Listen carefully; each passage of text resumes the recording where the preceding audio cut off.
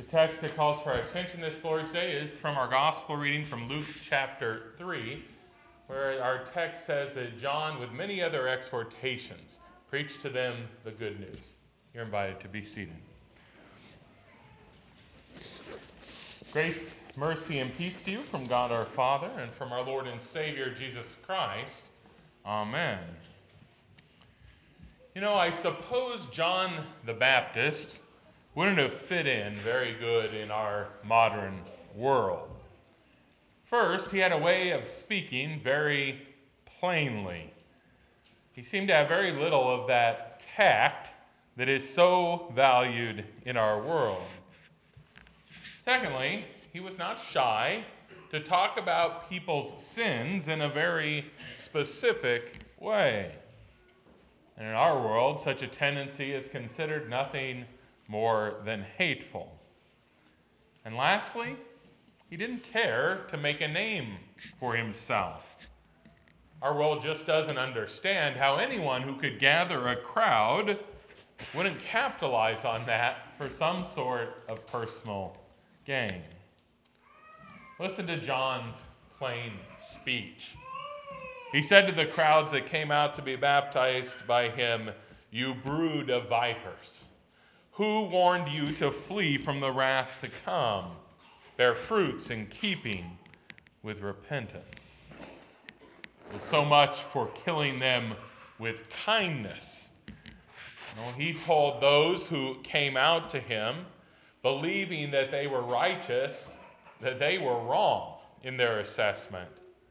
Far from being children of God, he revealed to them that they were instead following in the footsteps of Satan. He told them that if they were coming out to him to be baptized for repentance, well, then that repentance should not just be a facade on the top layer. No, it should be true repentance with all of its fruit. As I mentioned, plain talk is often not welcomed by our world. We like to nuance everything we say just a little bit.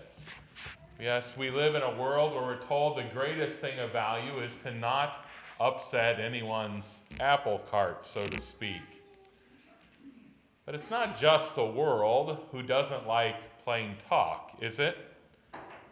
We must admit that we too can get pretty easily offended if plain talk is levied at us. Would any of you have been offended today if during confession I stopped and said, "All of you who aren't really planning on leaving your sins behind, stop speaking"? I bet that'd at least be mentioned over the dinner tables after lunch.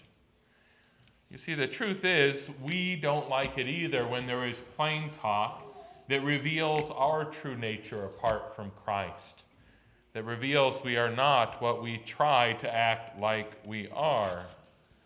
We too all like, in the general sense, to be spoken well of. And when something is said that is not positive, we cringe. We don't like it, even if it's totally accurate.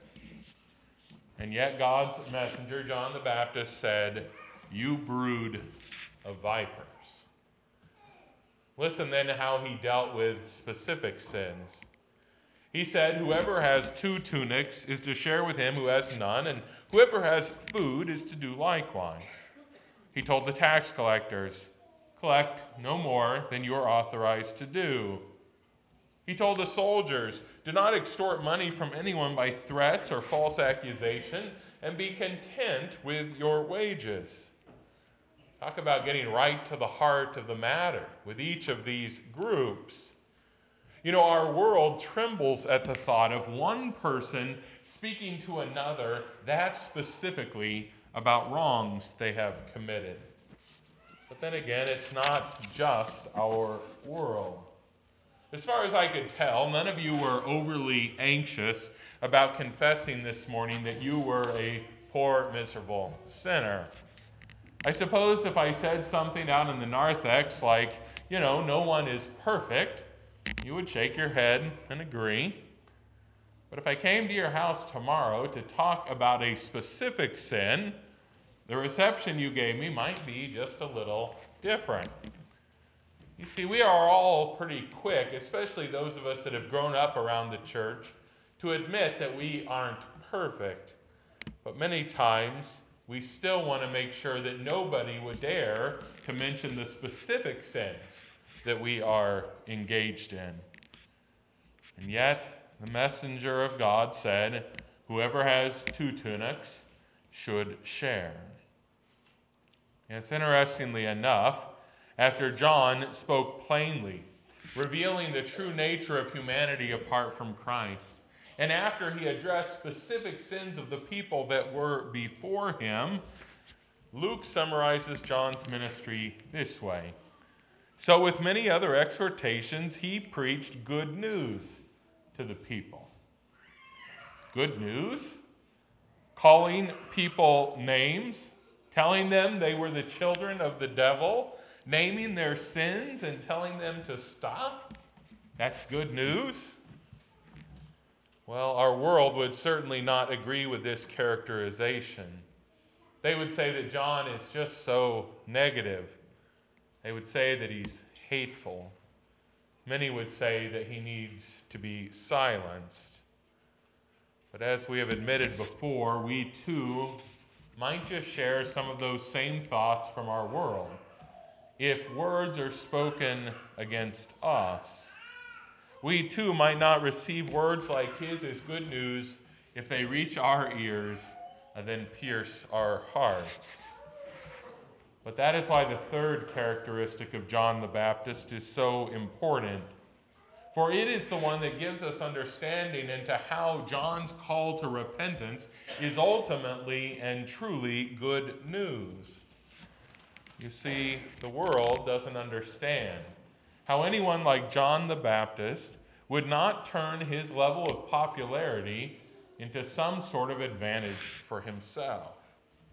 But we, through faith, understand that this humble nature of John is laudable indeed. We understand through the scriptures that John is not out there in the wilderness for himself. He's not out there to make a name for himself. He is there to prepare the way. He is there to prepare the way for the Lord who is to come.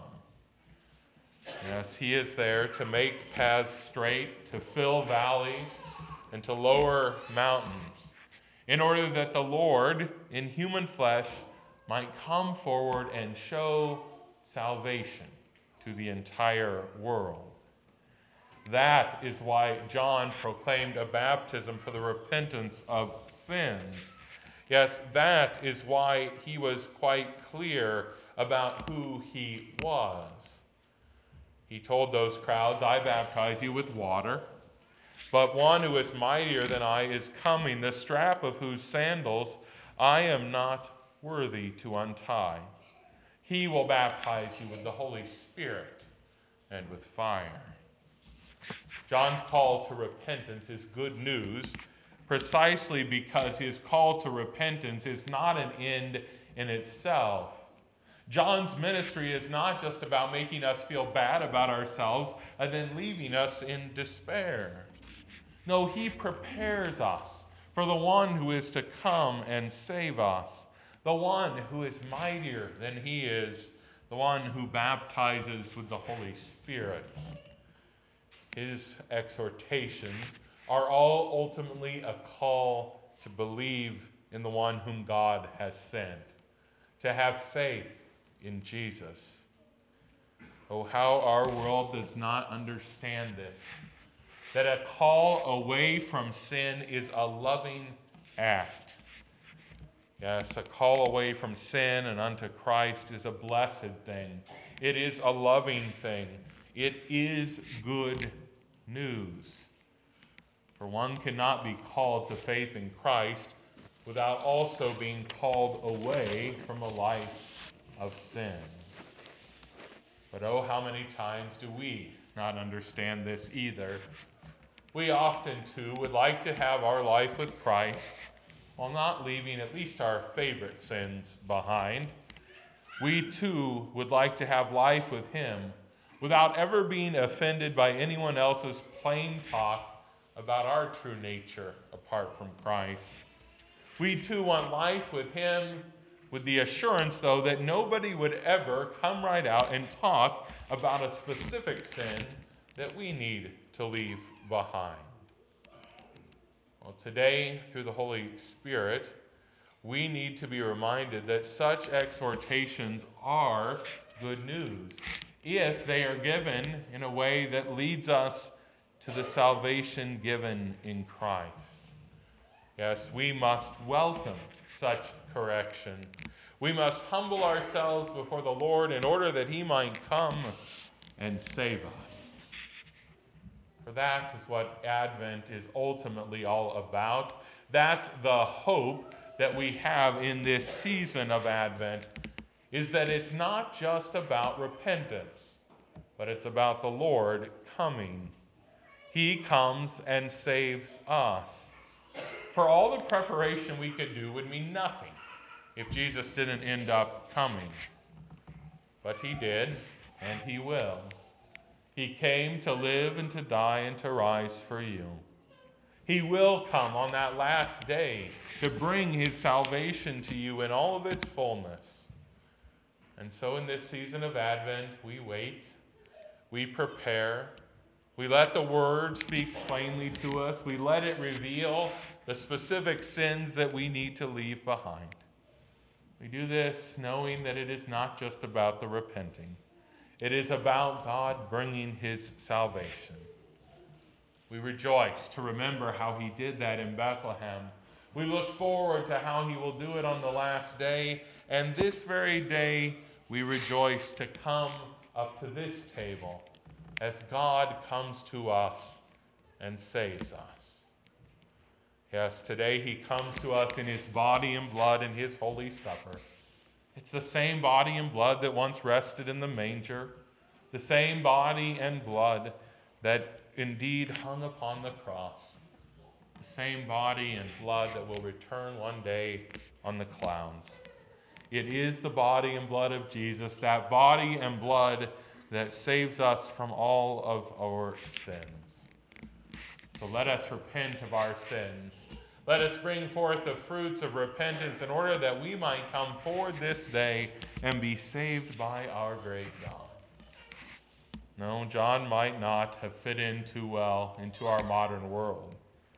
But then again, I'm not so sure he fit in too well to his world either. A call to repentance is almost always viewed as abrasive and offensive. And I guess that's because ultimately it is abrasive. But it reveals to us who we truly are, that we might then look to the one who has come to save us. Thanks be to God. God's true prophets always issue forth a call to repentance in order that God might bring to us his salvation. And that's why through faith we can receive words like John's with joy. And we too, like Luke, can call them good news. For we will proclaim that any word that brings us to Jesus is good news indeed. Amen.